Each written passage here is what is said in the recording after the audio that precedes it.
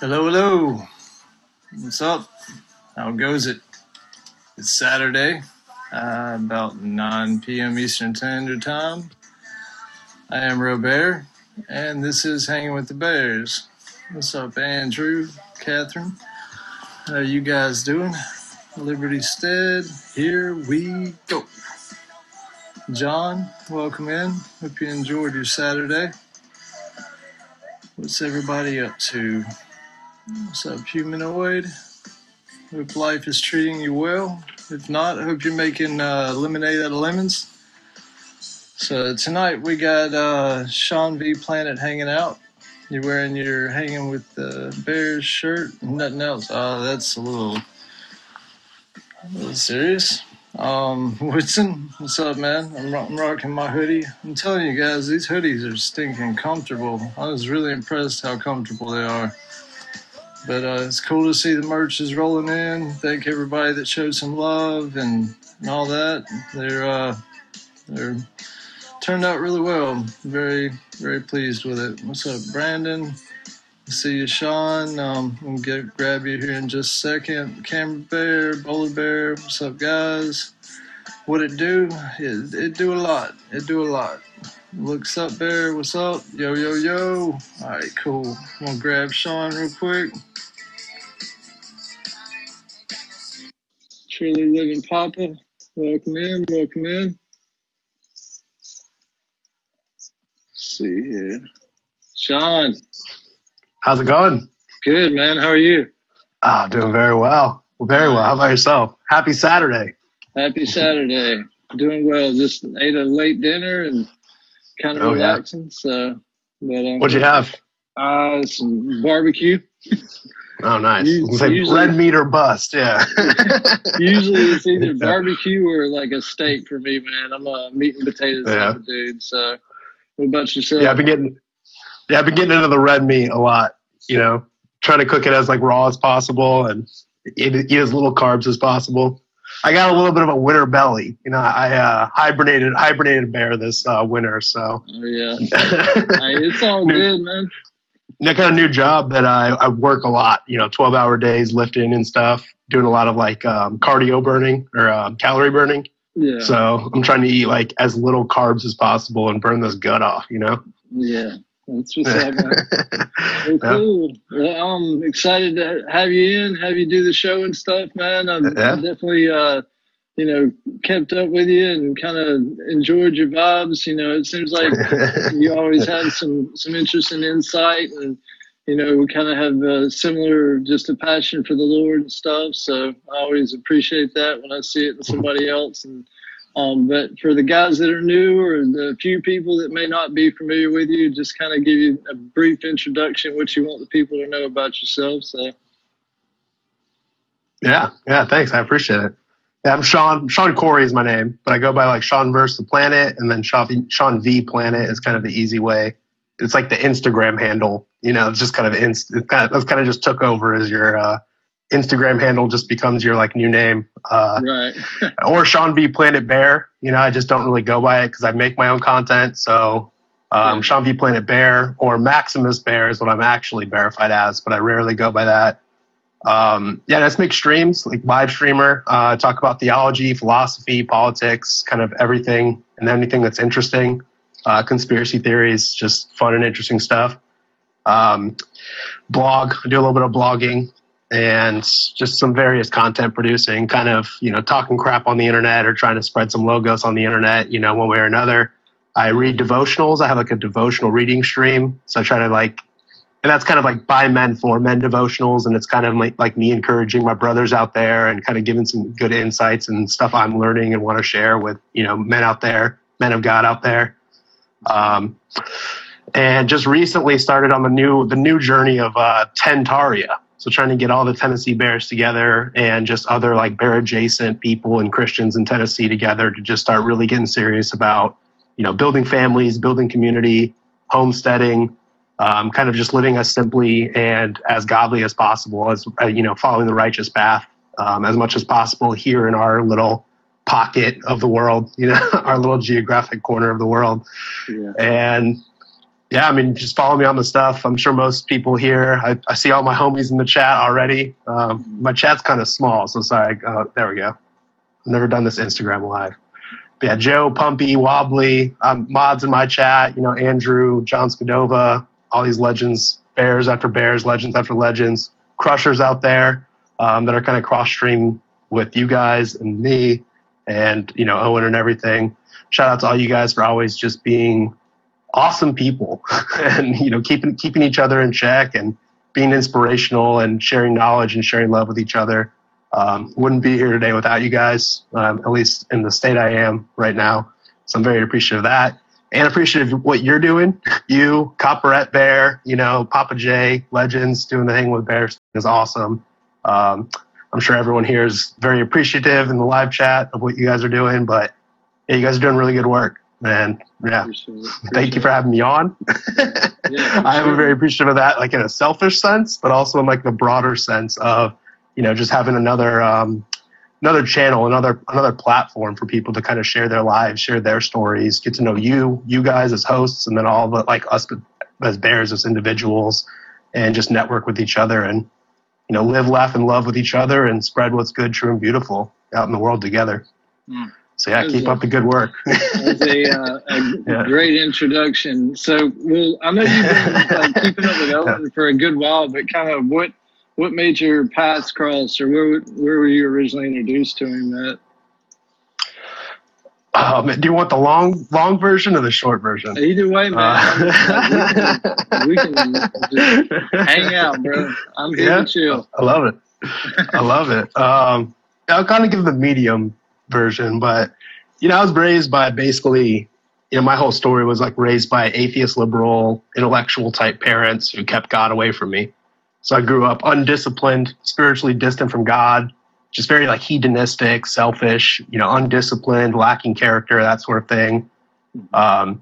Big leftist family, so I grew up like loving Obama. I thought Obama was going to save the world, and I went to college in 2009, like right when he was taking over. So I was like a college leftist, loved Obama, and then of course Obama just was horrible. So you start asking questions. You're like, wait, he's like bombing more countries. Wait, he's like giving money to Wall Street. Like what?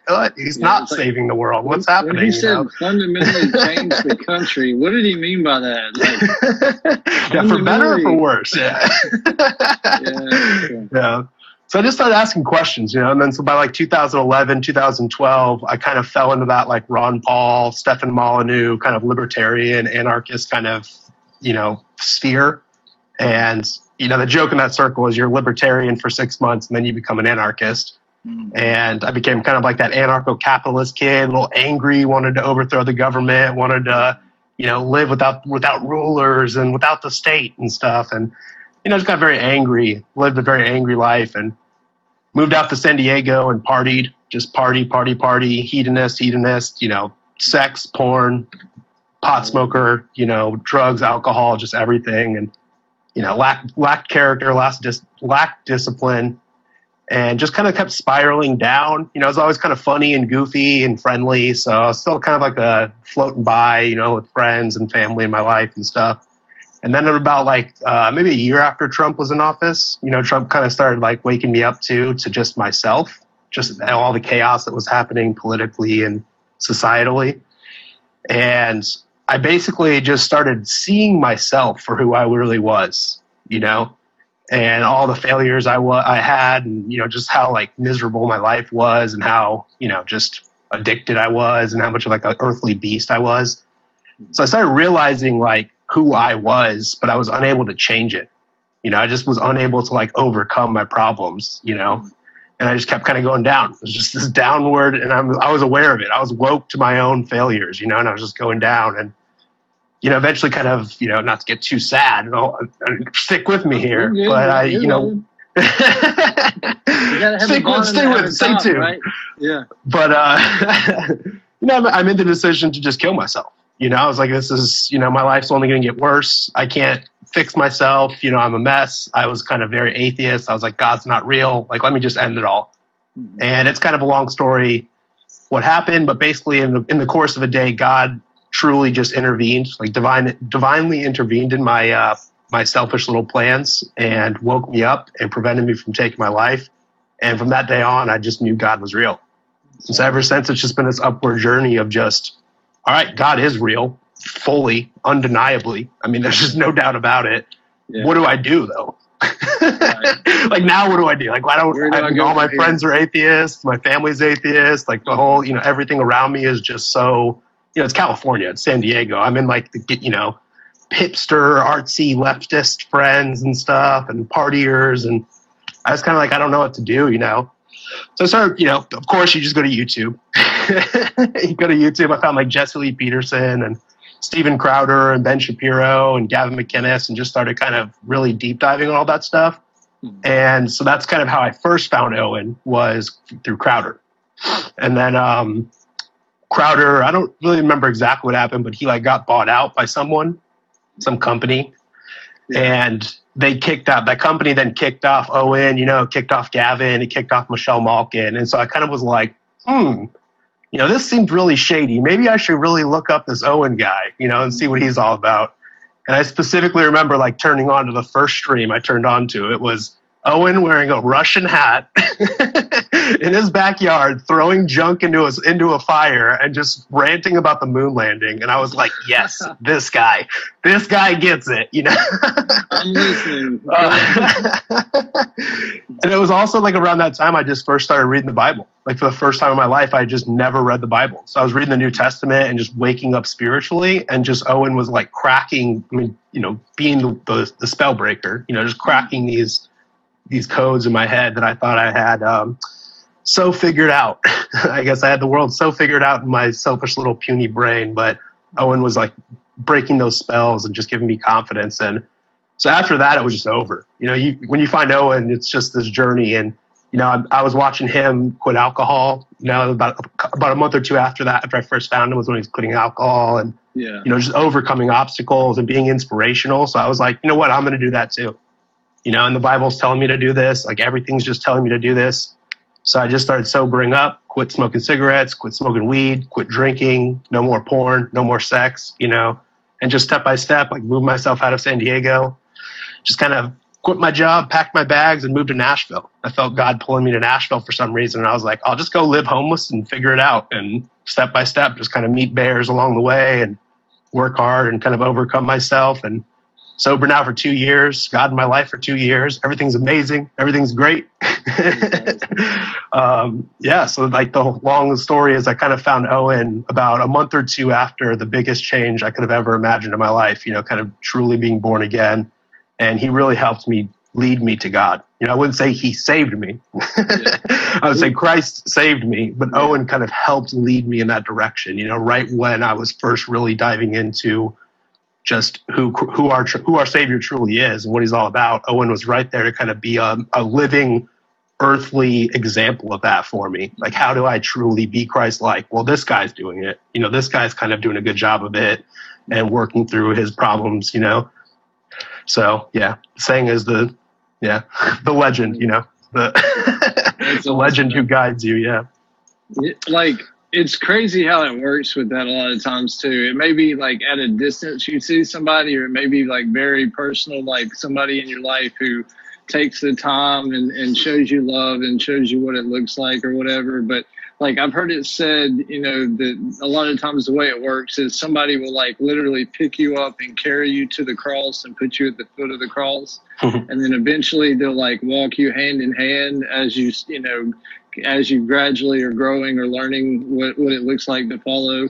And then like eventually it gets to a point where like they're just pointing you at the cross, and then you know what to do.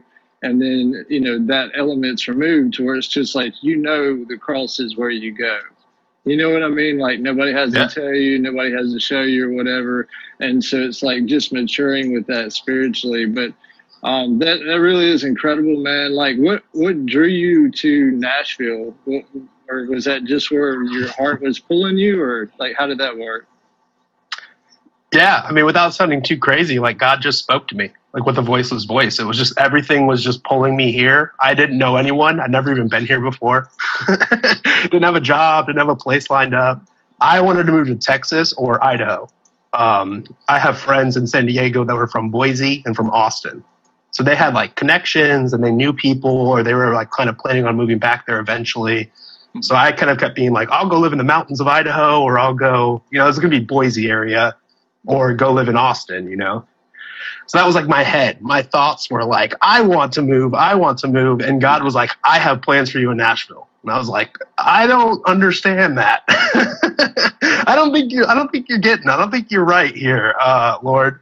But yeah, just everything about it, just with constant prayer and just, silent prayer and meditation and just signs and symbols in my life, and just the voiceless voice, that unexplainable Holy Spirit working through you, just, led me here. And so I kind of just gave in. I was like, all right, let's do this, Yeah.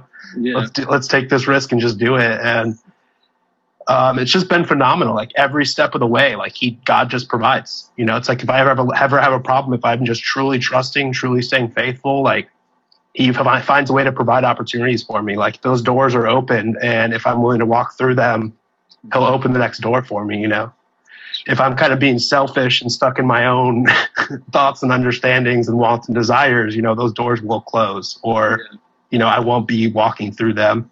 Yeah. And he just leads me to the right people at the right times, in big and small ways. Yeah.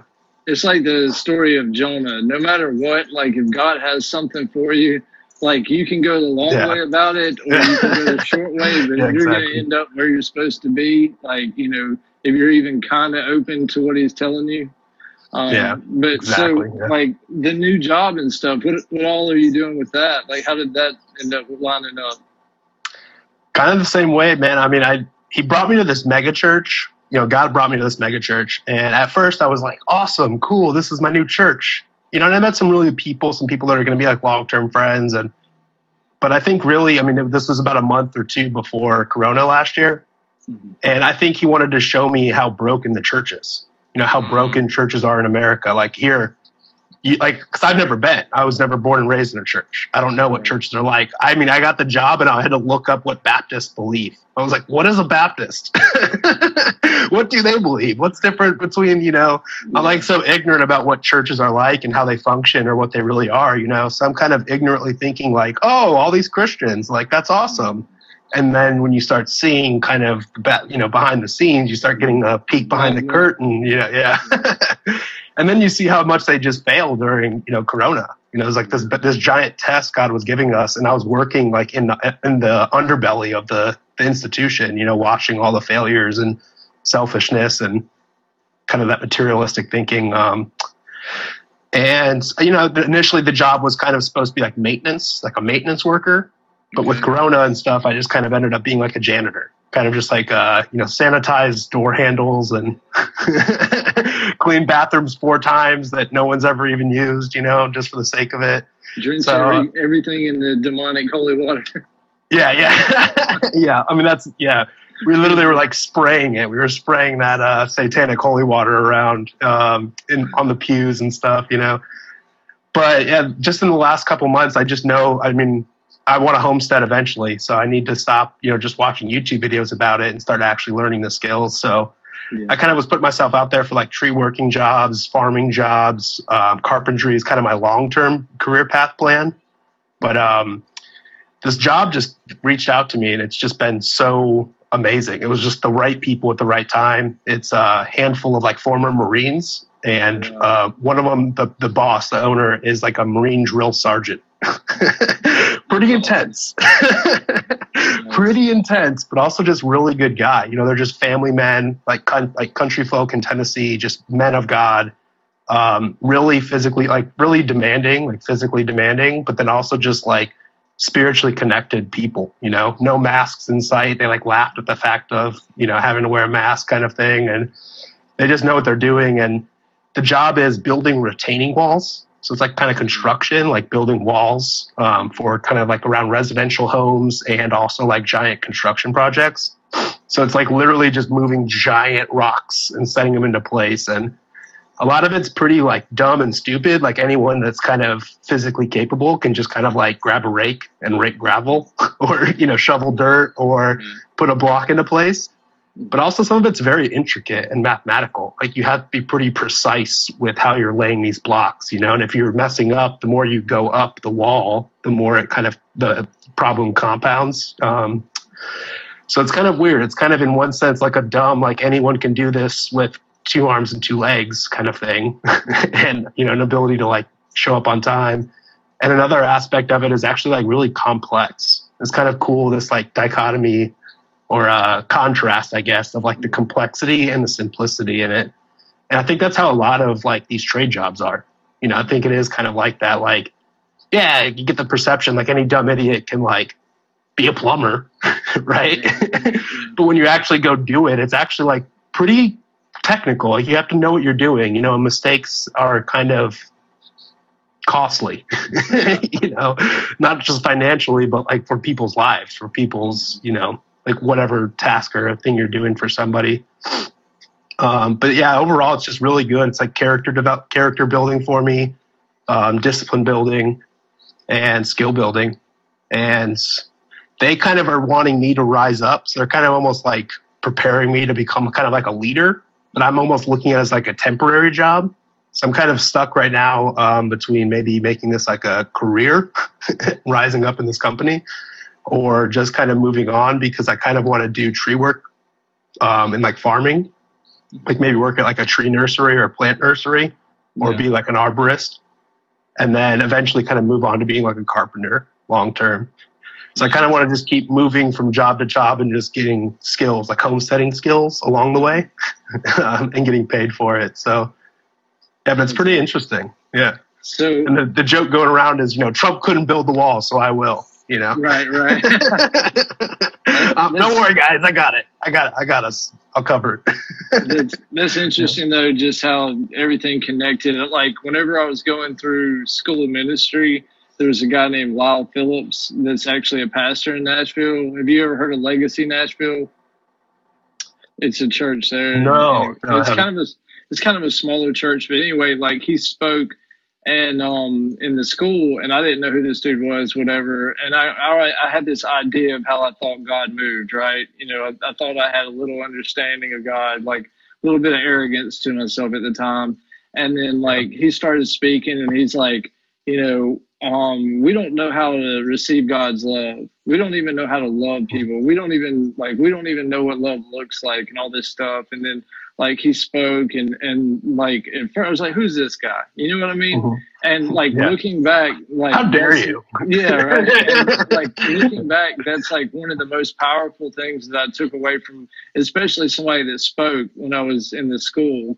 And like he's one of the few pastors I still keep up with it, but you know, he's got a church that's still there, whatever. And, you know, as far as his perspective on the mass stuff and all that, I don't know the ins and outs, but like, that still resonates with me, and how we're always like growing in God's love. We're still growing in like learning how to receive his love, and how we even like how we want to be loved, or we need to be loved, you know? And, you know, so I was just like, you mentioned in Nashville and stuff made me think of him. And, you know, because he's one of those, it's like, you know, we make it so much harder than it really is. And it's just like simple trust, it's simple obedience, and just being open to what he has, you know, just like you were saying, you had these different ideas of the way that you wanted to go or what you wanted to do. And then it was just like, you just knew what God had for you. You knew that Nashville was a part of the equation. And since you've like embraced that, it's really just shifted everything to putting you exactly where you need to be. So, you know, I just was thinking about that as you were saying, and it's so cool, man. Just when you embrace the process, when you embrace where you are and stuff, and then like God just shows you that he has so much better plans, so much better way than we do, you know. So it's so cool, man. But so like you're in a relationship and stuff, you got a lady and yeah girlfriend as of now, but we're already talking about long-term plans, so it'll probably happen. Nice. How long have you guys been together? 6 months, about 6 months. Yeah, another one of those things. Like I think I moved out here. I was starting to make friends, but obviously, like, I'm like, all right, I want a homestead. I want a wife. I want like 10 babies. I want to make like 10 babies, as many as possible. I want like 80 grandkids. Like, I want enough grandkids, not just to make the football team in town, but to like have the football league in town, like I want, I want the whole thing, I want a small army when it's all said and done. And, but all that's like me, I want, my, kind of thinking. And I kind of, when I truly just let that go, and I was just like, you know what, God's timing. God will put the right person in my path, and just kind of accept what God has for you. And he did it.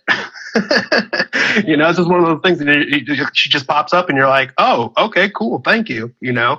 But kind of like the 6 months before that, I'm like, man, is this the one? Is she the one? Let me go up and like do like some kind of swap pickup line or try to, ask this girl out on a date, Yeah.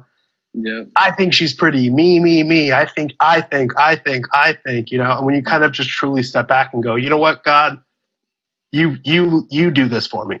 You put the right person in my life at the right time for you, for us, and he will. He truly will. Yeah. So yeah. How'd you guys meet? Kind of online, and then I have like a little meetup, like a little kind of it's not really bears, but it's kind of just like a little meetup of Christians from different churches and denominations in town. And we, like, during the Corona lockdown, we would just pull up chairs in a parking lot of a Chick-fil-A and just kind of hang out, like just kind of like in a circle.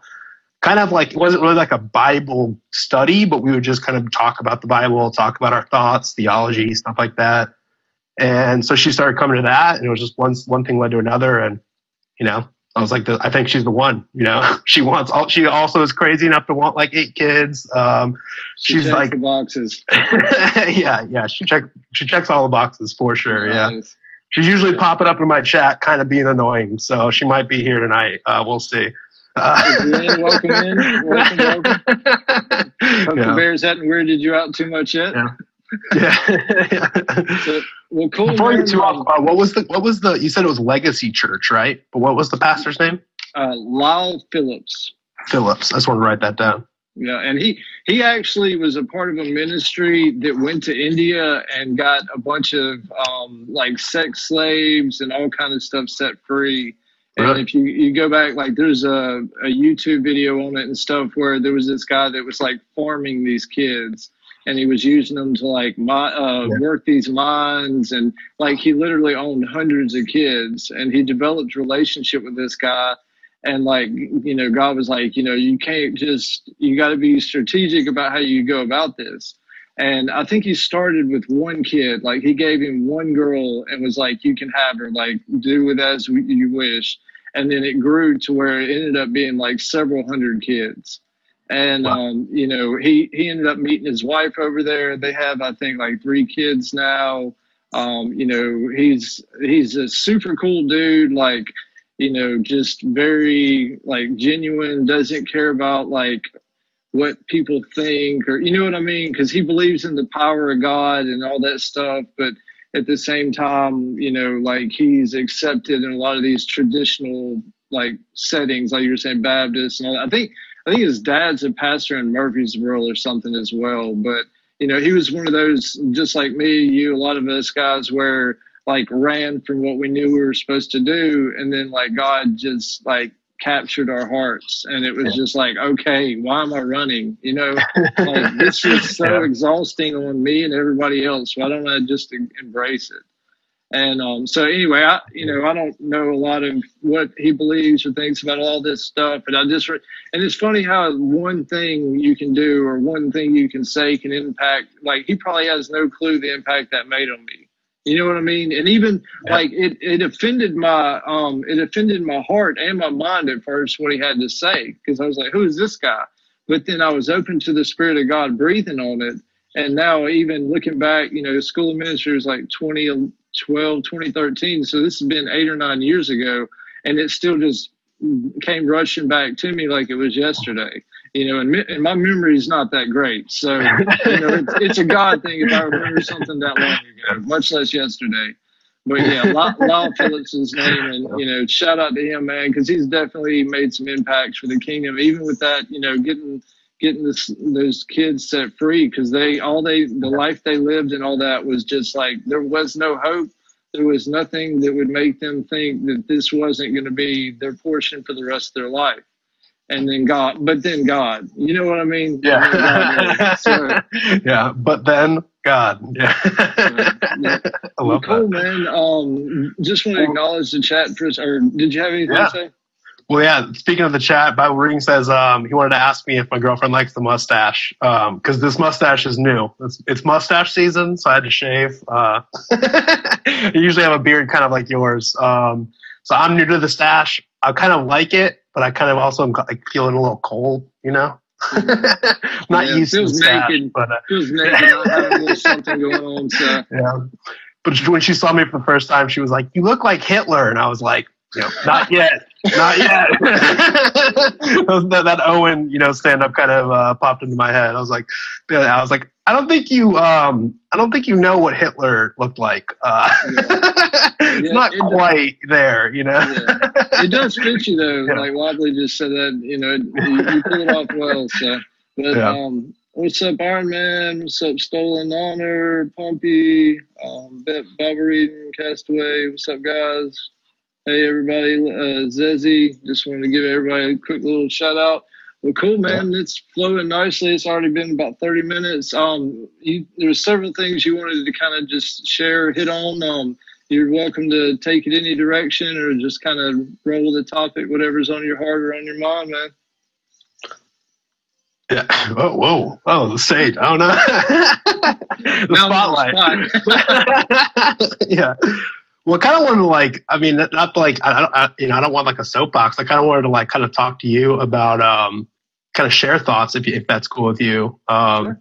About, I've been really interested in, I heard the phrase architectural warfare. And that really sparked my interest just with the whole Tartaria theory and just all this stuff about how basically every war over the last 100 years was kind of almost just like a cover to just go and destroy Tartarian architecture everywhere. And even in Nashville here, we have a giant Parthenon. I don't know if you know about Nashville, the giant Parthenon. I spent a lot of time in Nashville. Okay, yeah. So right? Centennial Park, and it was I think it was World's Fair or some kind of exhibition, kind of that whole thing where they have these World's Fairs. They have these enormous, ridiculous buildings, quote unquote constructed in a few years, and then they just mysteriously burn down or they're torn down on purpose a year or two after. And so the same thing happened in Nashville, but they left this giant, full scale Parthenon. And it's so unbelievable. It's so the top part of the building is this enormous solid block of just concrete or whatever material it's made out of, held up by these columns. And it's how did they lift that thing into place? There's just no way in 1890 they lifted this thing without cranes into place, And then you look at the rest of the city, which is, Nashville right now is just being developed and all these skyscrapers are going up. And you're they're building a skyscraper over there and it has 3 cranes and it's taking them 5 years to build. Right. But then they built this thing. Yeah, the state capitol is this enormous, giant, beautiful dome, and it's just stuff like that where you're yeah, something's going on here, and then the whole Tartaria, I'm sure a lot of people are familiar with that. I always forget the guy's name, but I think it's Howdy Mikowski. I don't know if you're familiar with that. Really good YouTube channel where he kind of deep dives into some of this stuff. And John Levy, I don't know how to pronounce it either, but he has a really good YouTube channel. But just that whole idea too of brutalist architecture, how the Soviet Union specifically tore down old architecture and replaced it with just kind of straight lines and concrete blocks, very ugly looking blocky squares, kind of cookie cutter things. And it's on purpose to demoralize. And then when you look back at this, exactly. Make every house look like you're in a prison cell. And then you look back at this quote unquote Tartaria or whatever you want to call it architecture, and it's just beautiful. It's curves, it's artwork, it's intricate. You know, it's so like spacious and beautiful, aesthetically pleasing. Like you feel like I'm trying to think of a way to articulate, but it makes you want to be creative. It makes you appreciative. Yeah. It makes you see the value and whatnot. It's inspiring with the beauty in the architecture. Or like, I don't know if you heard me say it or whatnot, but like the cementing or whatever they call it, what they're doing with all this is something new to me. It's something I've just kind of been aware of, but all this where they're concreting everything, or everything is like you said, like a prison cell and stuff. It's intentional. It's literally intentional, and it literally lowers your frequency. It lowers your awareness. It lowers like it just across the board. And it's so fascinating that even internally you're responding to what you see visually, what you feel from that, the creativity. Even from, like I can see graffiti on a gigantic, ugly building, and that I sparks my creativity or makes me like appreciative of it. And that is something that's usually somewhat destructive or whatever, but still more beautiful than the cementing or, the imprisoning your mind, I guess is the easiest way for me to put it. So, but it's interesting though. Yeah. It's funny you use the phrase imprisoning your mind. And then I have a friend that's all into, like a friend of a friend, a podcaster kind of friend, who's into the concept of homesteading your mind. And I like that. I like that too. Because that's kind of a good summary of like what the Bears are doing too. You know, it's like physically homesteading and spiritually homesteading. Like doing it spiritually, like, breaking away, because that is kind of that goal, right? I think it's what you're talking about. Like they're trying to like mentally break you down so that you aren't free, so that you are willing to just be molded however they want you to be molded, think however they want you to think, obey whatever they tell you to obey. But if you're like homesteading your mind, if you're not willing to like let those inputs, those spells kind of in and, conquer your mind, you can grow your own food. Quote unquote in your mind. I keep going back to that verse over and over again, and this has been like the last few weeks. But as a man thinks in his heart, so is he. And so it's that same thing. Whatever is your reality in your mind or your heart, because I think they coincide. Like your heart drives you, or is your driving force to your soul, which is your mind, will, and emotion. Like when that's really locked into the beauty and seeing the beauty, even if it's like with your spiritual eyes, then you can grab a hold of that thing, or you can, use the creativity that comes with it or whatever. But if you're imprisoned in your mind, or if you think everything's dull and low and boring, then it is, regardless of whether, there's beauty in it or not. And so like that being your starting point and being able to see the value versus like thinking that wherever you go, you're stuck in a prison mentality, it's all mental warfare. I mean, it's all spiritual warfare, but it all connects. So what, you doing the good news for my dudes and stuff, man. I've been checking that out, enjoying that. I love what it, just the slogan for it. And that is what it is. It's good news, Absolutely. Yeah. It's kind of funny because a lot of them are like, it's just this book. I actually have it right here. Like this book. It's like $10 on Amazon. It's just kind of like a devotional reading a day, kind of these short stories. It's kind of funny because a lot of them, you can tell the authors are total boomers because they're always talking about like blasting off into space or like landing on the moon or something. Right, yeah. And like as I'm reading it on stream, I'm just like, oh God, do I have to like dive into gravy explanations in the middle of this? But overall, it's just pretty good messages. It's like really just biblically based, like, there's like a kind of a scripture reading in it, and then it's kind of a theme, and it just really breaks down the Bible really simply. And so I wanted to kind of share that with people and then kind of share my insights and kind of also be like, asterisk here. Obviously, we didn't go to the moon. Just this little part. It's a good parable, good message here at the end of this devotional reading, but a little asterisk. Yeah, we definitely did not go to the moon. Sorry to burst your bubble, Boomer, but have you ever that's good? Yeah. Have you ever heard of Oswald Chambers? No, I mean, that kind of sounds familiar, but I'm not familiar with it. He's got another one that, he did like late 1800s, early 1900s. So I'm probably butchering the time frame. But anyway, it's literally one for every day of the year.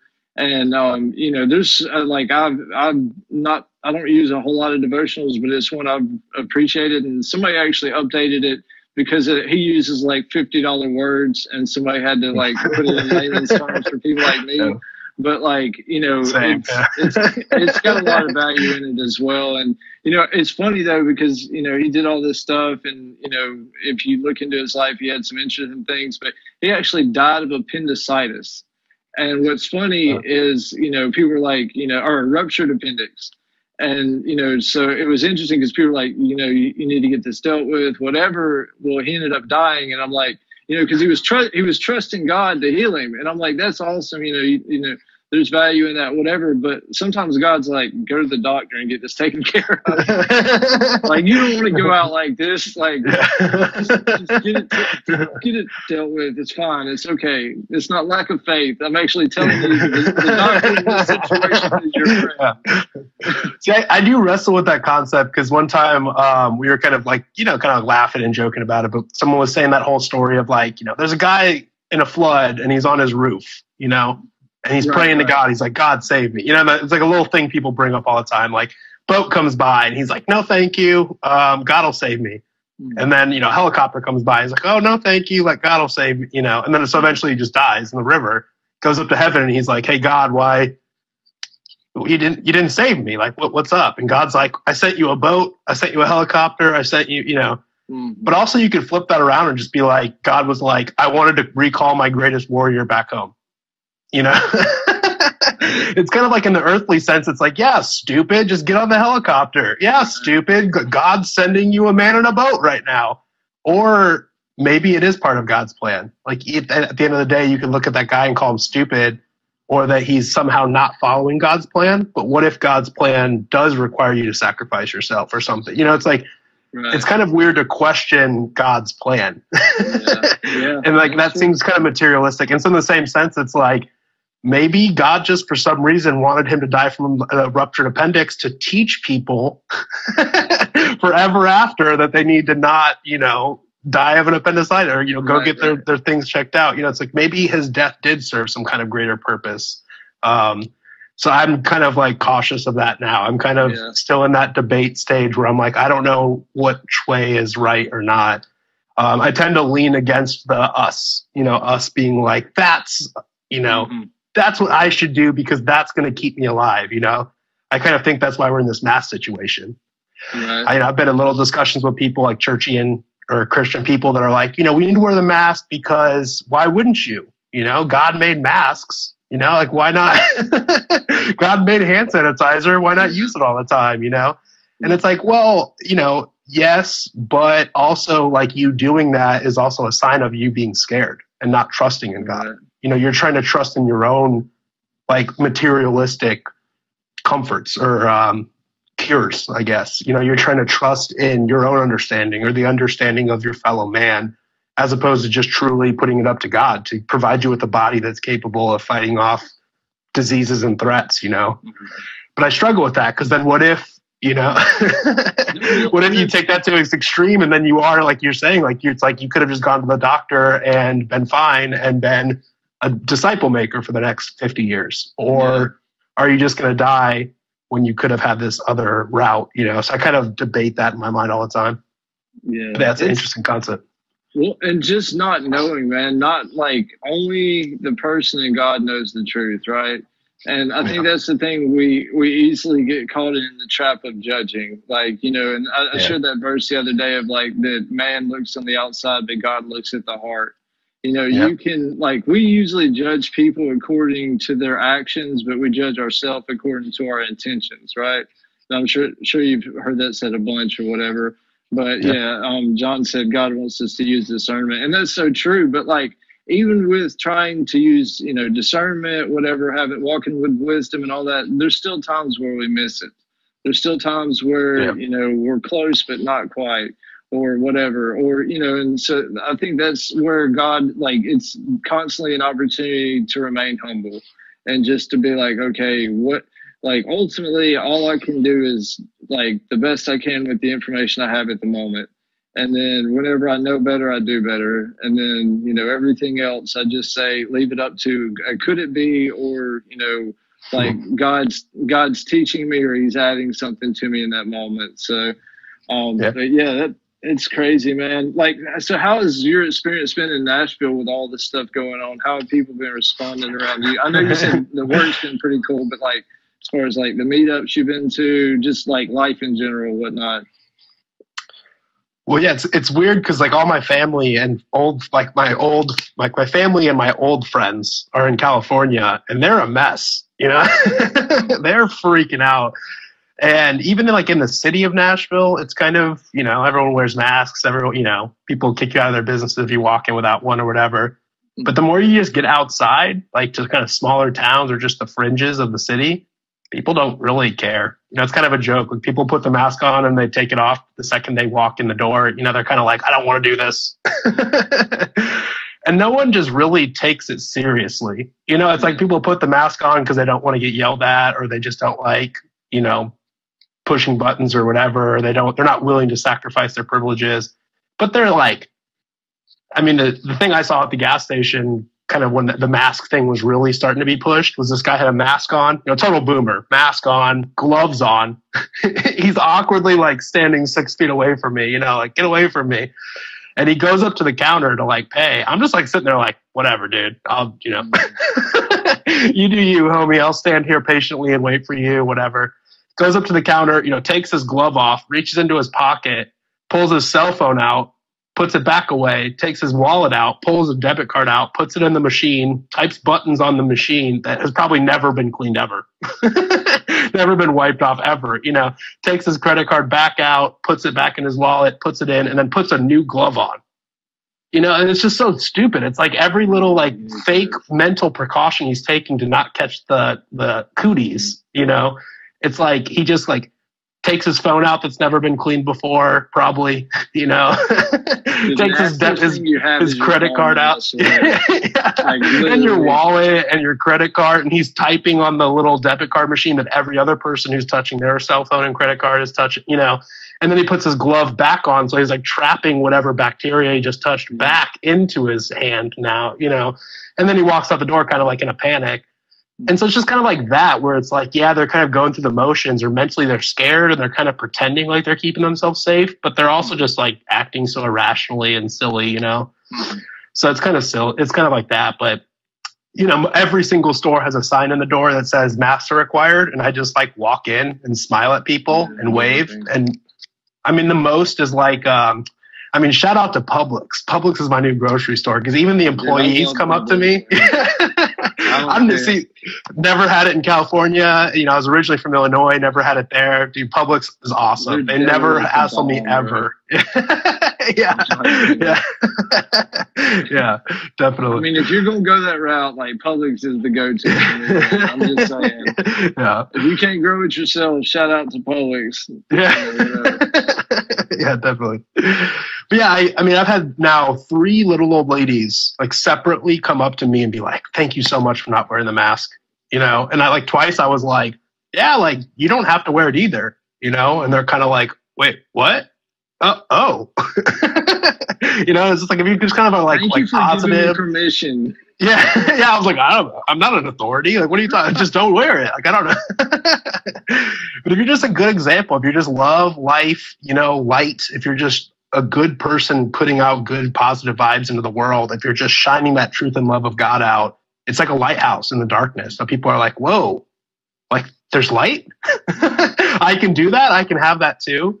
And so even Publix employees have come up to me and been like, hey, they still have to wear their mask, you know, because they're on camera and they're being paid. And they're like, thank you for not wearing the mask. Don't tell anyone, but thank you, man. Keep it up, you know. But yeah, the worst that happens is someone will like, you'll walk into some store and they'll just be like, oh, like we have masks at the front desk, or, you know, oh, here's a mask. And I'm just like, oh, no, thank you. Like, thank you, but no thanks. Like, no, I'm not going to wear that. And they just kind of look like, okay. All right, I guess I can't like stop you. So just go in, have a good day. You know, you just meet them with love, meet them with compassion. And even when they say no, like I do DoorDash delivery on the side. So I'm kind of in and out of restaurants a lot, you know, just going into a Chili's to grab a bag and leave. And they all have signs on the door. All the employees have them on. Half of the guests don't really wear them, you know. And then even if they do, even if one store, like the corporate chains are kind of a little more aggressive about it or strict about it, but even they will just kind of be like, yeah, next time when you come in, can you wear one? Like, I'm just a minimum wage employee. I'm just kind of following orders, man. I don't really want to tell you to do it, but I kind of have to. And you're just like, okay, cool. Thank you. You know, have a good day. I'll do that next time. You know, wink, wink. I'll do it next time. Yeah, have a good day. You did your part. Applebee's, though. Applebee's and Wingstop are the two chains that have like totally just been like, no, get out. Like, we're not, you are not allowed in here. Leave, you know. And so even that, like, it's like, I don't pull out my cell phone and go like, how dare you? You're trampling on my First Amendment right. I'm an American. You know, how dare you? It's like if you just literally are like, okay, cool, like have a good day. You know, okay, like I'll see you later. Like, okay, I understand. They look at you so confused because they're like, wait, you're not yelling at me? You don't hate me? You're not meeting me with violence or anger right now? Like if you meet them with love and compassion, you can see that spark in their mind where they're like, wait, what? Wait, maybe I should reconsider this. Yeah, maybe I have some thinking to do about this, you know? So that kind of happens a lot. But yeah, overall, also just seems to be kind of dwindling, you know, the whole fear and panic. You know, I think especially the more you get outside of the cities, like the more you're outside of Memphis and Knoxville and Nashville, people just like aren't even at all wearing masks. You know, it's like dudes getting out of their trucks and they're not putting a mask on to go in a store, you know? And no one's going to stop them. Like some country actual dude, like some dude who's like actually like a tradesman or something. No one's stopping that guy, you know? But I think if you're kind of still in California, it's pretty aggressive. Or if you're in New York or Chicago or some of those northern states, it's, you know, I'm sure everyone here, everyone in the chat probably knows in their various different places how strict they're still being or not. But yeah, it's kind of like city versus not city, just with all of it. Same with churches is being closed too. It's like all the big churches or churches in the city are kind of closed or live stream only or, you know, half capacity where they have half the pews marked off or something, or they do 3 services to kind of spread out attendance. But if you go to a small town outside, I mean, people aren't wearing masks. They're hugging each other. There's no signs on the door. Like people, you know, it's just church is church, you know. So it's kind of that big divide of city versus not kind of taking place. Yeah, which is a good sign. Yeah, like the thing I've really been thinking about is like people are drawn to the light, man, and you know, like it's easy to get in this mindset of that people don't want the truth or they can't handle it or whatever, but like a lot of times all it takes is just a gentle, gracious truth to break a ton of lies. And to have that aha moment where a lot of things snap back and, you know, we're into alignment.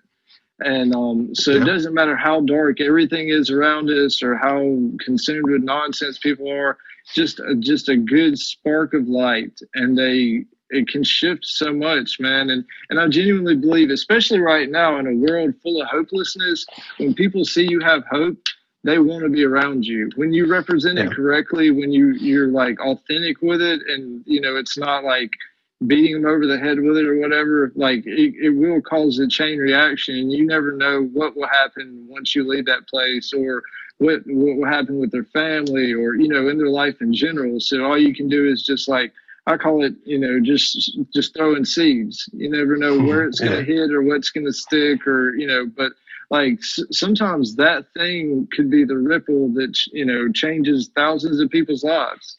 And you know what I mean? Or somebody's whole family. So there's definitely been times where I've responded poorly and all that, but then there's been some times where I made people smile and I knew it changed their whole day, or just whatever. So like I try to, in those moments, especially when I feel like there's going to be opposition and like feel an atmosphere out, it's just like, okay, what can I do to make the maximum positive impact? To where like, they're like, okay, there was something different about this situation. And you don't even necessarily have to be like, well, Jesus Christ, or you know what I mean? Like, it doesn't have to be like this big formula. It's just like being a different kingdom. And, it's like where Jesus said, the kingdom is at hand and the kingdom is within you. So wherever you go, the kingdom's there as long as you're aware of it. And so that's something I'm working on. And, like, it's crazy. I'm surrounded by a ton of people wearing masks. Like, even though I'm, in not as big a city or whatever, but like, people are still responding similar, where they're either like drawn to you like a magnet or like they're repelled by you. But like when you recognize that there's that moment, and just like making it have the maximum amount of impact to where that it's leaving that ripple effect, then you never know what it's going to be in the end, or how it's going to change somebody. So it's cool, man. Absolutely, yeah. Everyone wants to talk about Romans 13, but Romans 12 is where it's at. It's meet all the evil with good, like meet hate with love, And that's real. I mean, that's spiritual warfare. When the devil's coming after you, love him. Love him. And that's how does he react to that, Yeah. Or like on that same train of thought, like in Romans 8, where it says all of creation is groaning for the sons and daughters of the Most High to be revealed. Like that verse just like rocks me, man, where I'm just like, if I walk the way I'm designed to, when I have my moments where I'm like really tapped in and locked in with the Father, like everything is ready for that. Everything wants that. Like it's hitting a hard reset to the way it's supposed to be. And so like, it's not, and then it goes back to our mindset, where our head's at. And so if we realize that everything, whether they realize it or not, subconsciously, that they actually want truth, they actually want hope, they actually want, they want to come home. And, exactly. That's exactly it. Is they want to return home, and they're just so lost in this place that isn't their home. And then when you give them that spark, like you're saying, like planting seeds, they're shown that light. It's like, wait, home. Maybe I should start heading home, But sometimes it just takes a while for them to get there or realize it. Sometimes it keeps having to like slap them in the face a few times before they're like, hey, what is that? Hey, maybe I should figure out what's slapping me in the face and, start pursuing that instead of ignoring it. But yeah, I was gonna say something and I forgot it. Probably not worth saying, but Romans 12, 13, anything about being light, any of that stuff. Try to memory. Yeah, just in general, I guess what I was gonna say is I'm a few streams back on Owen, and I'm on Owen's streams, and I can't remember what the name of the last one I read or listened to was. Read like I'm just reading the stream. Yeah, I'm so hipster. I read Owen streams. I'm that cool. Yeah, I'm better than you. I read the book's better than the show. But he was talking about that. He's like completely. Yeah, it's so much better on script than with his voice. But he was talking about that whole concept of like evil has no power over you. Like you have to react. Like he was talking about himself. He's like, these trolls attack him and he reacts. And then everyone else like on the outside is like, dude, what are you even like screaming at? And I was saying like, all these people, they're attacking me. And everyone's like, what are you even like talking about? Mm-hmm. And that's kind of how evil works, is like evil will bombard you with temptations, with like all of this like, bribery and all of the stuff that's going to lead you astray to the things of this world and the worldly things, the safety, the stuff, the material, the pleasures, all that kind of thing. But if you just say no, like there's also like how you win, how you truly defeat that is like just saying no. And when you do that, you realize like they doesn't have any power over you. Like Satan is so weak and pitiful when you just go no. Or when you say, I forgive you or I love you. You know, when you say something like that, like there's zero power that he has over you. That's something I'm really trying to learn too, because then Satan, kind of flipping your analogy around, because Satan will plant seeds too. He'll keep planting seeds where like, if you do a really good job of combating your lust urges, he's going to keep planting seeds of like envy and pride and wrath. You know, and you might be really good at stopping a few of those things. Like you're conscious, you're working on it, you're saying no to lust, you're saying no to envy, you're saying no to wrath. But you're doing such a good job. Now Satan's planting more seeds, and now you're being too prideful. Now you're bragging about how good of a job you're doing. Right, and that's, you know, it's like Satan will scatter the seeds to try to get you to go in any direction towards evil. But if you just say no, like that's kind of what we have to do, is keep saying no and keep meeting him with no thank you, and also I forgive you. Also, I still love you anyways, you know, love them anyways, no matter what. Easier said than done. It's like great thought. Yeah, good, Sean. Easy for you to say, but it's kind of easier than that. Just saying go do it and it being done. Like obviously you have to work on it. We have to be conscious of it, but I think that's truly how we fight evil and break those. Like just break that hold that evil and Satan can have on us. And when you do that, you realize how pitiful and powerless it is. You realize how great God is and how good just that is, how good is. How amazing the good, true, and beautiful things are when evil kind of loses its grasp over your mind and over your soul. Yeah. Well, and I think the whole thing with the forgiveness is so disarming. People expect like a response. A lot of times they want a response. And so when you don't give them that, you know, there's a verse that talks about it like it's like coals on their head, right? But like if you're not doing it for that, you're not doing it even for anything but it's the right thing to do. And when you do that, I think it unlocks grace for them to where they can either forgive themselves or forgive other people, because the anger or the whatever it is, it's a trickle down effect where somebody else has, you know, offended them or breached a relationship or whatever it may be, and so the hurt in them is reproducing into, you know, being directed at you or whatever. And that's the thing I'm working on and trying to remember is like both in my life and in the people in my life that, you know, like you can't see the things they're doing to you that's causing you pain or trying to cause you pain. You have to see that like it's not about any of that. It's just about walking the way you're supposed to. You know, walking in relationship, walking in fellowship with the Father, and walking in fellowship with everybody around you.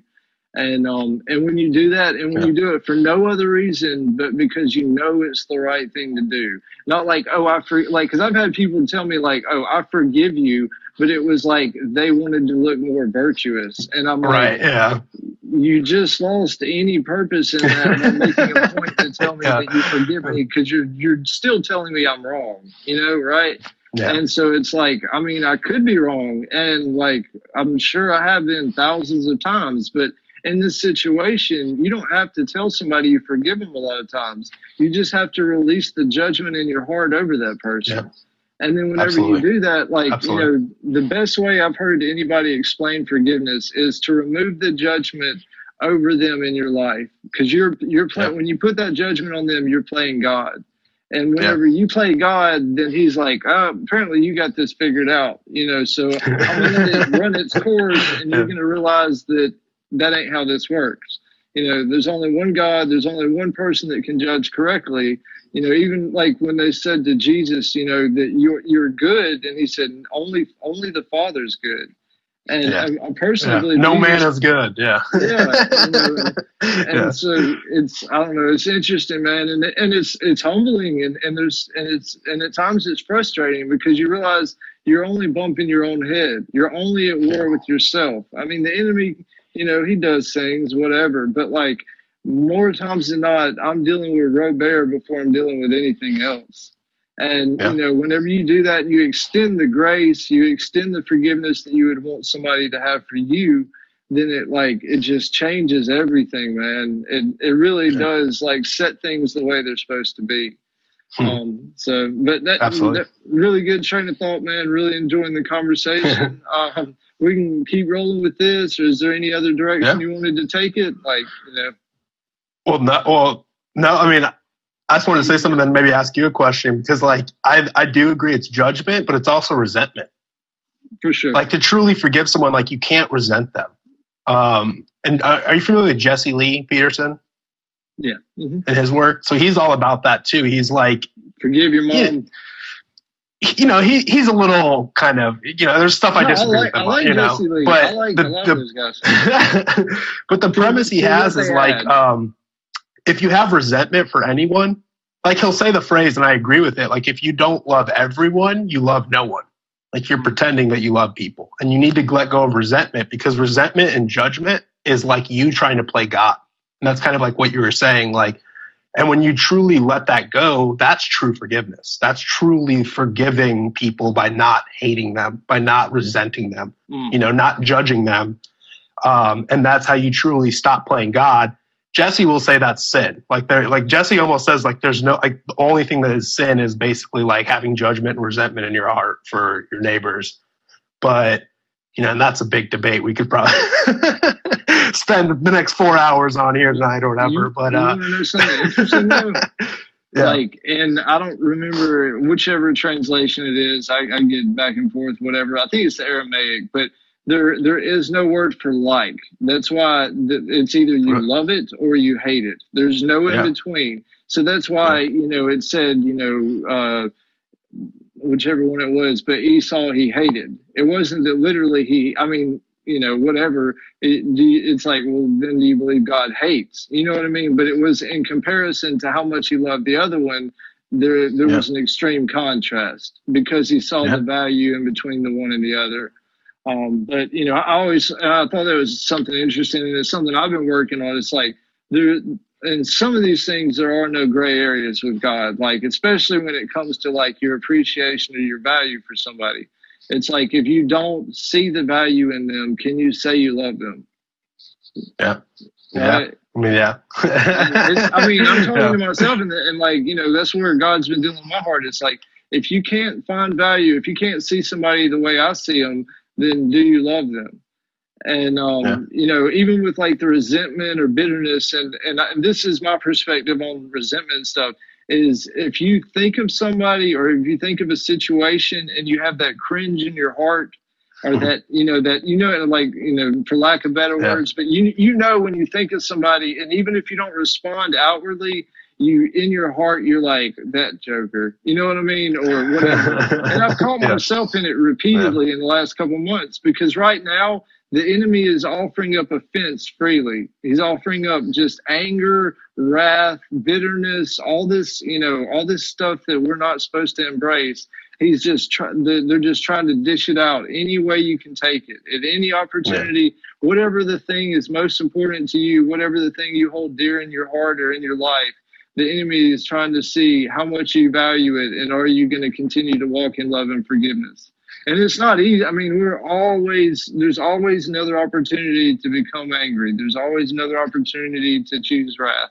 So it's a daily thing, you know, where you're constantly having to release it. You're constantly having to say, okay, like, they may not have known better, or they may have done it intentionally, but whether they did it intentionally or not doesn't change what God says. Right? Yeah. So, I mean, absolutely. Anyway, it's strong drink. Man, I can just listen to you go, dude. Just go. I just I love it. Man. I love it. Well, what do you think about the idea of, like, how do you show your love for God?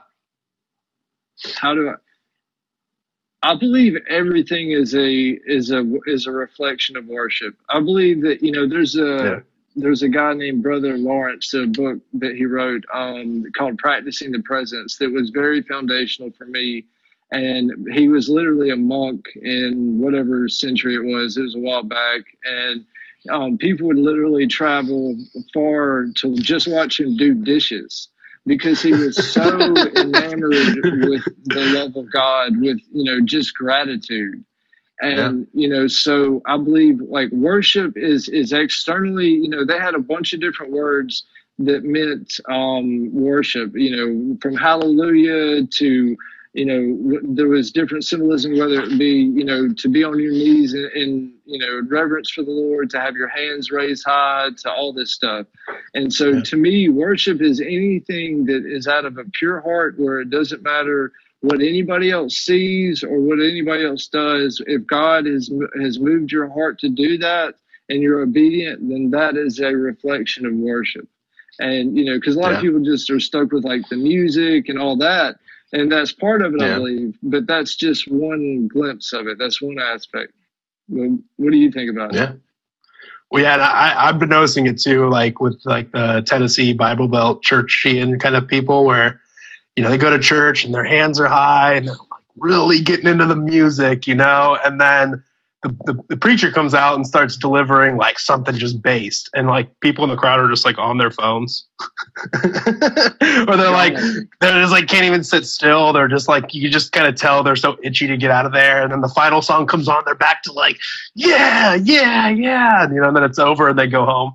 They go get Chick-fil-A and they go home, So there's kind of like that where it's like, like they're doing a really good job of worshiping in blocks, at specific times in specific places, but they're kind of missing it on the before and in the middle and in the after. I think it is important to strive for that constant worship.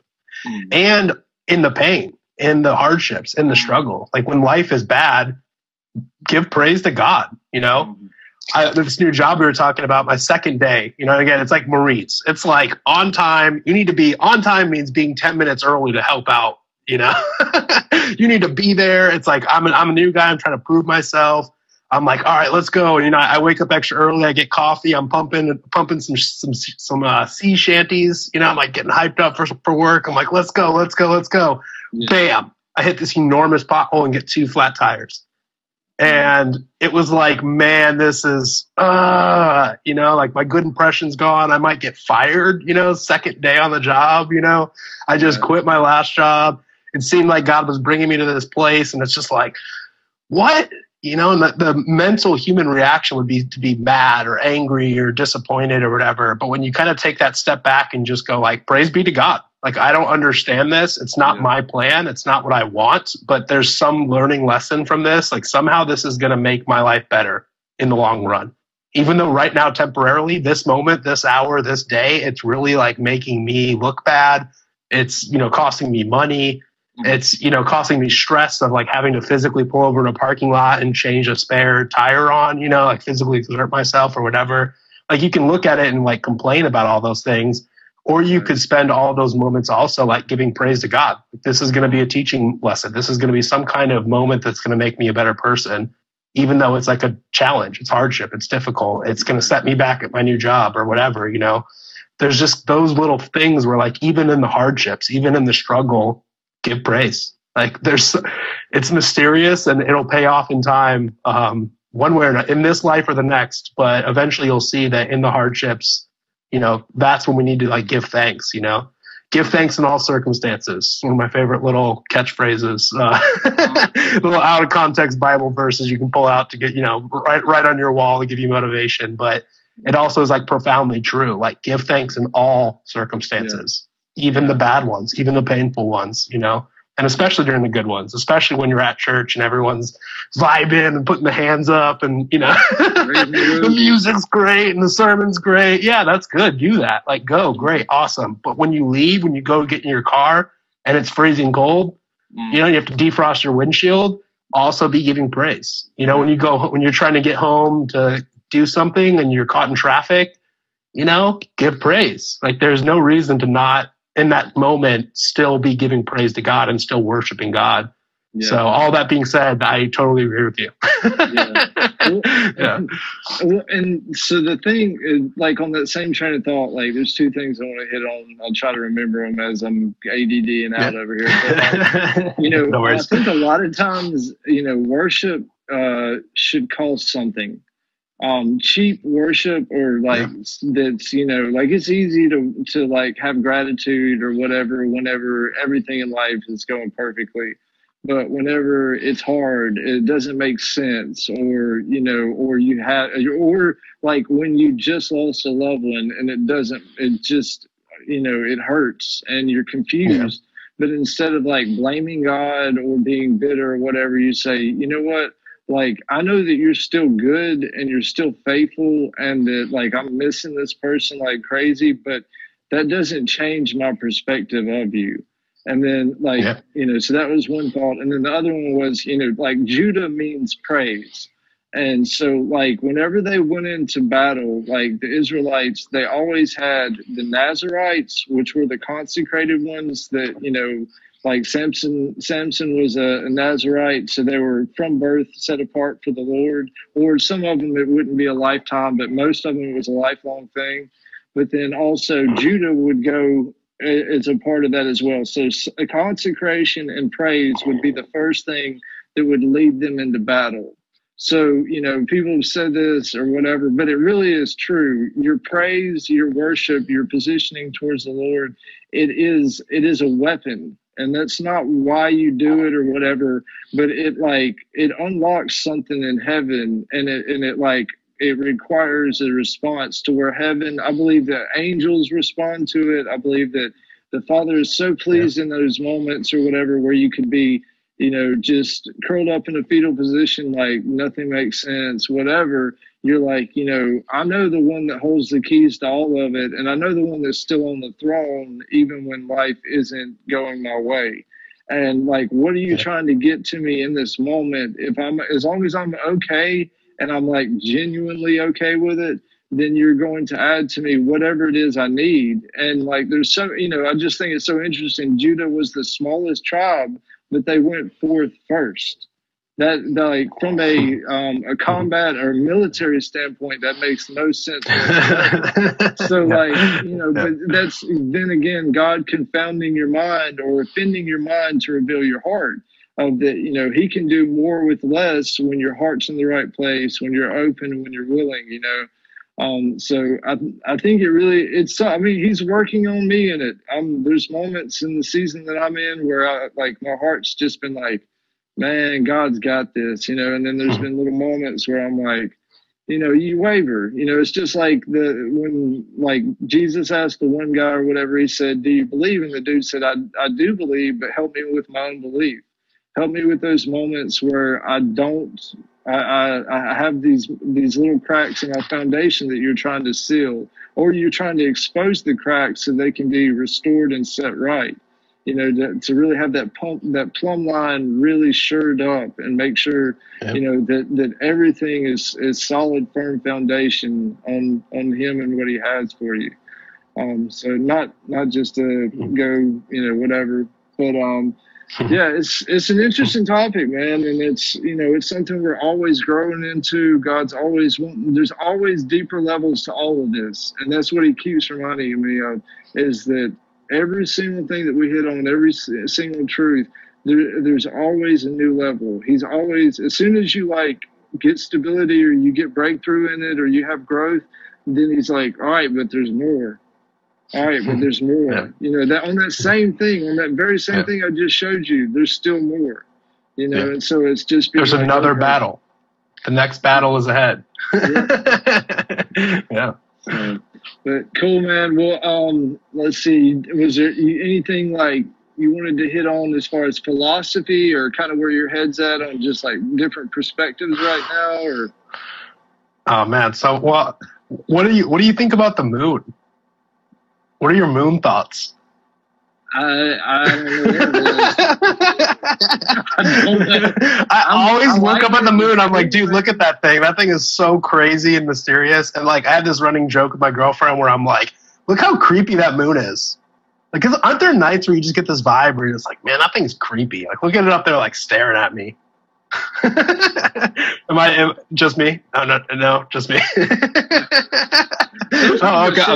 I'll see myself out. Sometimes I shake my head and agree, and sometimes I'm like, it's like I'm blown away. You know what I mean? So My facial expressions don't necessarily reflect what I'm thinking. I always have to preface that to people. But yes, I have no clue. Yeah. It blows my mind constantly. And it's just one of those things where I think it's probably translucent. The video I saw, and like BB shared this, and it makes the most sense to me. I think where it like changes the different display or whatever is where it's dipping into the depths, into the deep.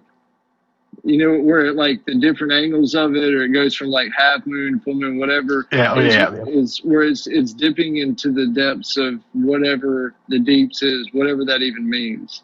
And you know, where you can see. Do you mean like the fact that you can like see the stars through it, like through the darks? Like is that what you mean? Like the dark side, like the what is that, crescent or waning or waxing or what? I don't know the terminology. I just know it looks creepy, you know. But yeah. I mean, I'm kind of thinking the whole theory of the light lately. Like I've always wondered that, like, why does it not move? There's no way it's a ball. There's no way it's a sphere. So I always thought maybe it was like a nickel. Like if you think of like a nickel in the sky that just kind of goes with the Earth, you know, globe or flat, whatever, either way. Because it's like, wouldn't it have to turn at least a little bit?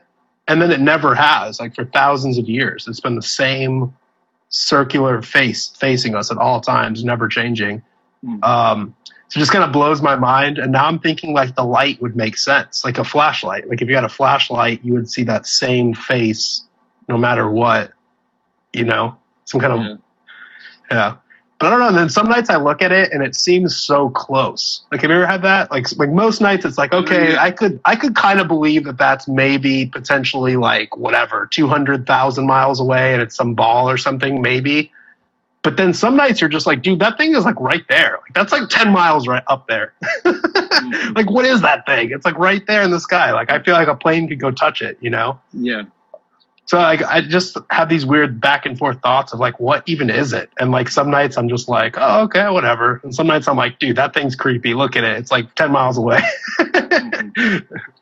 But yeah, the light, the luminescent, the luminary, the light theory is kind of my like latest hypothesis or theory. But yeah, I just want to know what your thoughts were on that. I don't know, man. I mean, there's a list of probably a couple thousand things where I have no clue. It fascinates me, and I literally, I just, you know, stare at it a lot. And I'm like, but what is it? You know, I have no clue. Yeah. But you know, since he was really wanting this to be addressed, I think it's a good opportunity for a teachable moment for Handy Adam Bear, since he needed to disrupt everything for his attention-seeking behavior. So Handy Adam said and did multiple things. We'll probably say at least a half a dozen disrespectful or inconsiderate comments or interaction, both in streams and on posts. So I blocked him and banned him. And so I genuinely believe in, you can forgive somebody and all that, but that doesn't mean you restore or reconcile whatever. So he has repeatedly showed himself incapable of remaining silent in situations where he needs not to speak, just like right now. So the answer is no, I will not be unblocking from you from this or my personal one, because you just now continue to show you're not able to remain silent. So now you got your attention and you got your clarity, but no, that's a hard no. Oh, shit. And you can spin it whichever way you would like, but I'm telling you, you've had about a half a dozen opportunities to adjust the way you approach people. So now let's go back to having a nice chat. See, that's what it looks like when you cause problems and have no clue of social awareness. But anyway, enjoyed the chat, man. It's been going really well. But you know, it's like that. There's a good bit of things where it's just like, I have no clue, man. I'm okay not knowing. I'm okay, like, just being like, you know, what could it be? You know, what? I know what it's not. I know it's not, you know, many things. May I live 1,000 years. Yes, I will, and I'll be blessed the whole time. Well, yeah, and then, this is a good point, too. So 13 moons, 28 days. So, like, our calendar is off, right? Because we go by these 30, 31-month days. And then Bible reading says, don't you think we live in a realm? Yes. Yeah, definitely. Obviously. But what do you think about that whole idea of like the real calendar, the sky clock, the realm we live in, the sky clock or whatever, being 360? Wouldn't that make sense? Like a 360, like a full circle rotation? And then that would match up with a 28-day calendar, 13 months. Yeah. Do you buy into any of that or think of any of that ever? Yeah, I mean, I've had people say like that, or like the 12 months, 30 days, stuff like that. Like the 30 days, 12 months kind of makes sense to me, but it's just like, there's a lot of things where I would rather just kind of fall back if I'm not sure, I don't have a solid idea of what I think. But yeah, I mean, the thing of the sun and the moon rotating the way it does, with the sky clock deal, that makes sense to me. But I really haven't honestly spent a whole lot of time looking into it. So, right. Yeah, I don't understand like the technicality stuff, but like I hear like Weiss or Crow talk about it, and I'm just like, yeah, they get it. Like they get it, and they're scratching the truth, and I'm just like, I don't really understand the technicalities of it, but yeah, it's just one of those things that just rings so true, But yeah, yeah. To answer the question, yes, I believe we live in a realm. I don't know what the shape of the earth is, but I know the sky is a dome. That's kind of the one thing I know, is that we're kind of in a dome realm, but I don't really know what's going on. The theory that there's like outer layers, like past the Antarctic ice wall, like maybe there's more continents and more water. Like, I just don't know how far this realm spans. We could be curved. We could be on some curved shaped, where like it's not a flat earth, quote unquote, because we live on a curved earth. But I just look at the sky and it just looks like almost like we're kind of in some sort of like snow globe, like one of those things you shake, those little things you buy at an antique store where you shake it, It just, to me, that's what we're in, is some kind of like domed space thing. And like the heavenly choir above is just these stars. And they're so mysterious. They're like these quote unquote singing, these vibratory light patterns in the sky. And I think they're just close to us and they have some kind of function they serve. And yeah, the sky clock rotates around us. That's my theory, but also I'm willing to be proven wrong as well. So yeah. Well, like just the eyeball thing is what resonates the most with me, as far as, it's a combination of being like an enclosed whatever atmosphere with like a dome to it, or I don't know, there's a lot to it, and there's things I'm not sure. I believe there's like heavens, so there's more than one heaven, and that there's layers to that or whatever. But yeah, Papa J said no measurable curve. Yeah, mean, as far as that, gravity, a lot of these things, it's just like, I don't know. I think they just started with one lie, and then they just couldn't stop lying. They just had then it's an avalanche. You have to just keep going and making it more complex so that people can't understand it anymore. I just envisioned them like making up all this stuff, and then there's a dude in the back just being like, none of this makes sense. None of this adds up. And then they just pull out a gun and shoot him in the head. And they're like, go on, just keep going. Get like, Craig out of here. He's screwing up our scheme. But guys, they're not going to believe it. It's kind of like the be grateful, what you're doing. Where they're just like, guys, come on. Whenever they realize that we're lying to them, like, they're not going to listen to another word we say. And I think there's so many people, especially like the videos, so you're on TikTok some and stuff, and you've been having some success with that. How's the response been with a lot of the younger like group with that, as far as like high school or college kids? Have you been hitting on any of the like some with that, or what have they been saying? How's that been going? I kind of do like. I mean, TikTok, I keep it pretty much like spiritual, religious, and theological. I'm not really like spreading the gravy I got you. Okay. on any plates, But yeah, I mean, there was one video. I mean, it's just a whole story. Like I just wrote some comment on some guy's post, and it just spiraled out of control. Like he responded to it, and he's some big famous account. So all these other famous accounts started coming after me, and all their fans and followers. And then I got mixed up in like the algorithms of like atheists. Like literally, like every account was like Satan. It was like Satan 666 was posting on my feed, and all these just obvious sodomites, and all these accounts that are like, you know, 0 posts on them, but they're just like these insanely like atheistic people making all these comments, like mocking Sky Daddy and mocking the Bible, you know, and mocking Christ and all this stuff. And it was a little like, it was a couple of days there of it just kind of being disorienting. Like, man, there's so much hate, you know, and I'm just trying to kind of respond with compassion and love, or I just block and ban them, you know, but it was just kept coming. It was just like probably 10 an hour, you know, 10 or 20 an hour.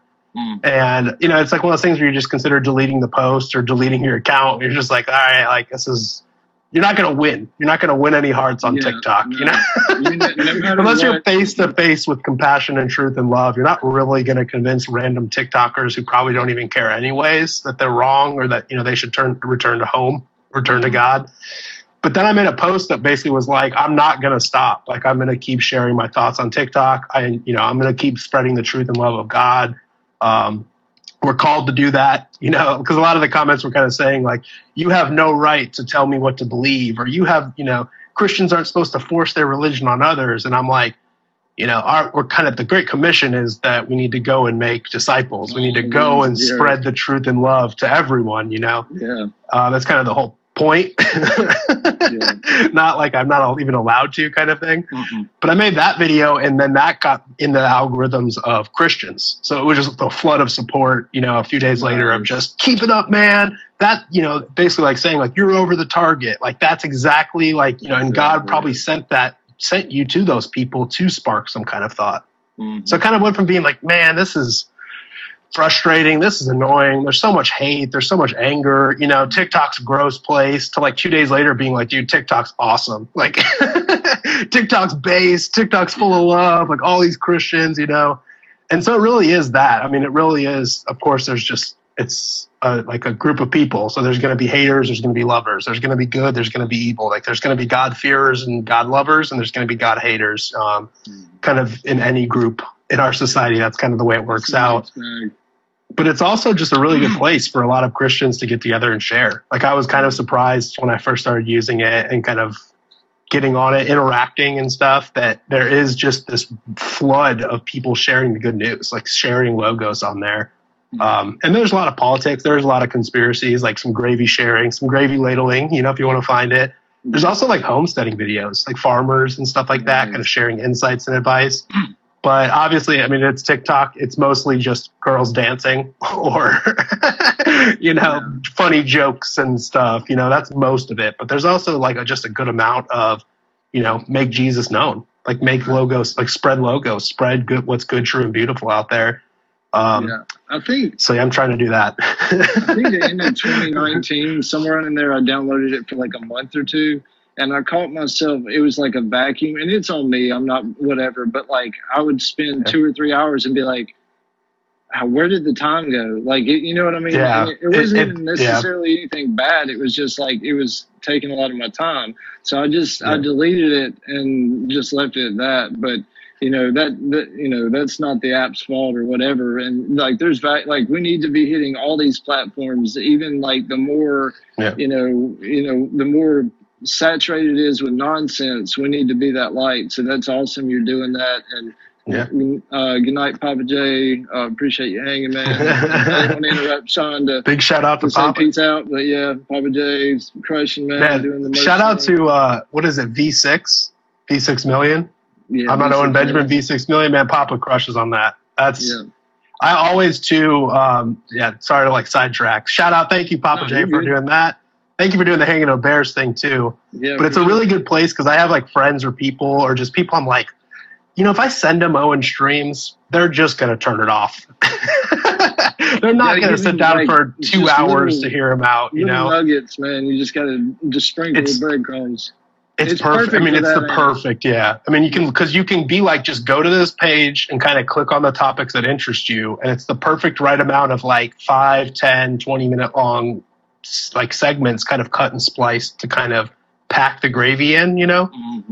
And I think that like that's how you kind of dip people in. You kind of get people to dip their biscuits a little bit, you know, on a channel like that, and then eventually they'll start, you know, checking out and listening to the whole feed and kind of understanding. I used to just kind of tell people like, dude, you got to hear this guy out. Give him like 5 or 6 streams. But then that's like 10 hours. You know, are people really going to just like start listening to like 10, 15 hours and keep doing it and just keep being like, oh, trust me, it pays off. You know, trust me, just watch the first 3 seasons. The 4th season gets really good, you know. Sometimes that doesn't really work, and you could actually probably maybe push people away from him. But yeah, Papa's channel, I mean, the V6 Million channel is so great at that. Like, dude, just go click on the topics that interest you and you'll see what he's talking about. Like, you'll start relating, you'll start, you know, even if you disagree, you'll start kind of like understanding who he is and what he's about and what this community is about. So shout out Papa J. Yeah. That's right. Keep up the good work. And he's been doing his thing with that for, I don't know, almost or 2 years or something. Just doing it because he enjoys it, because he wants to, whatever. And, you know, all of it comes together. There's several other people that do stuff like that where, you know, it's just spreading the seeds again, you know, just whatever.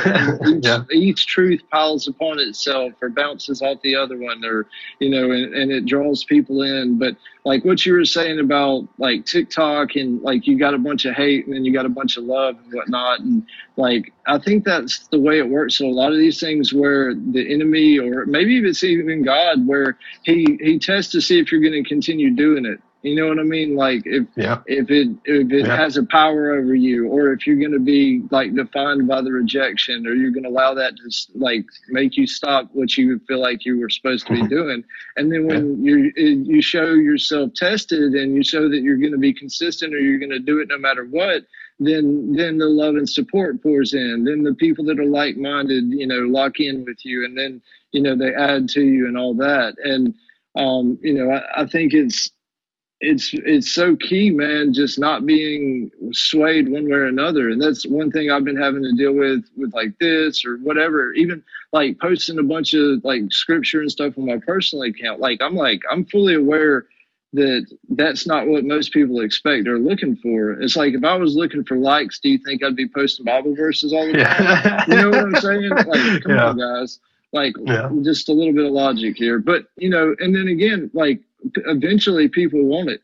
Eventually people are like, wait, this makes sense. You mean to tell me that there's people that aren't even like kingdom minded that read the Bible for wisdom? Like, it's proven that like billionaires and millionaires, even though they may not be quote unquote following God, will read the Bible just for the wisdom in it. And like, obviously that's not the reason you should do it, but it just shows you there's something there, right? Like, you know, there's definitely tremendous value if they're doing it and they see the worth in it when they could be reading anything or studying anything. And so, you know, I think it's pretty interesting with that stuff as well. But so we're over an hour and a half in, man. You're, you know, welcome to like grab another topic, or, you know, we can gradually start winding it down. Is there anything else you wanted to hit on or share about? Well, yeah, I mean, kind of leading off of that, like, so my live streams that I make, right? Like, I'll make a live stream topic or an interview or something, and I usually get like 50 to 100 on the low end views, you know, on BitChute, if you combine like BitChute and YouTube and all the podcasts and stuff.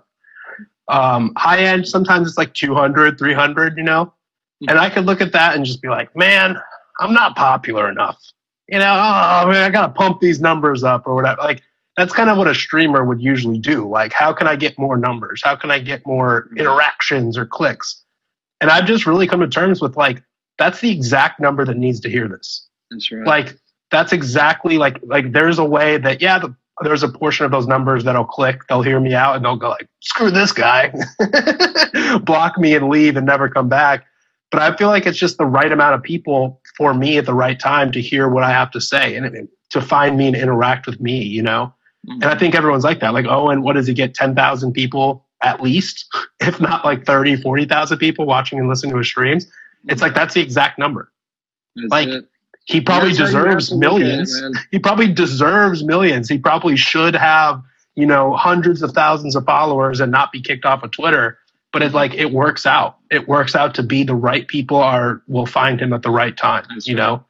And even in retrospect, even like at a later date, you know, they'll find Owen and they'll go back and watch his streams. They'll find me and they'll go back and watch my streams or whatever.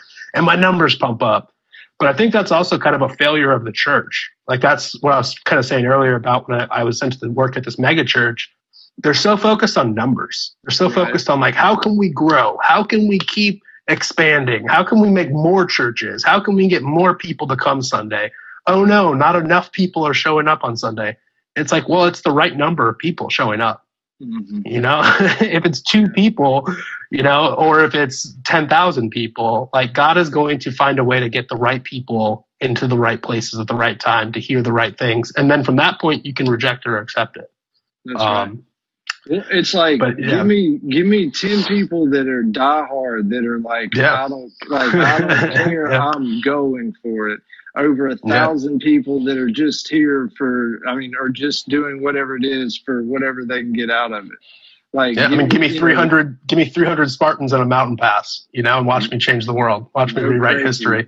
Or give me 12 disciples and watch me change the world. You know, watch me change all of reality. Or right side up, I should say. And this is the thing I've been thinking about as well, man. Like, if you look, like, a lot of times it's easy for us to look at the Bible and look at, like, these different prophets or just different people.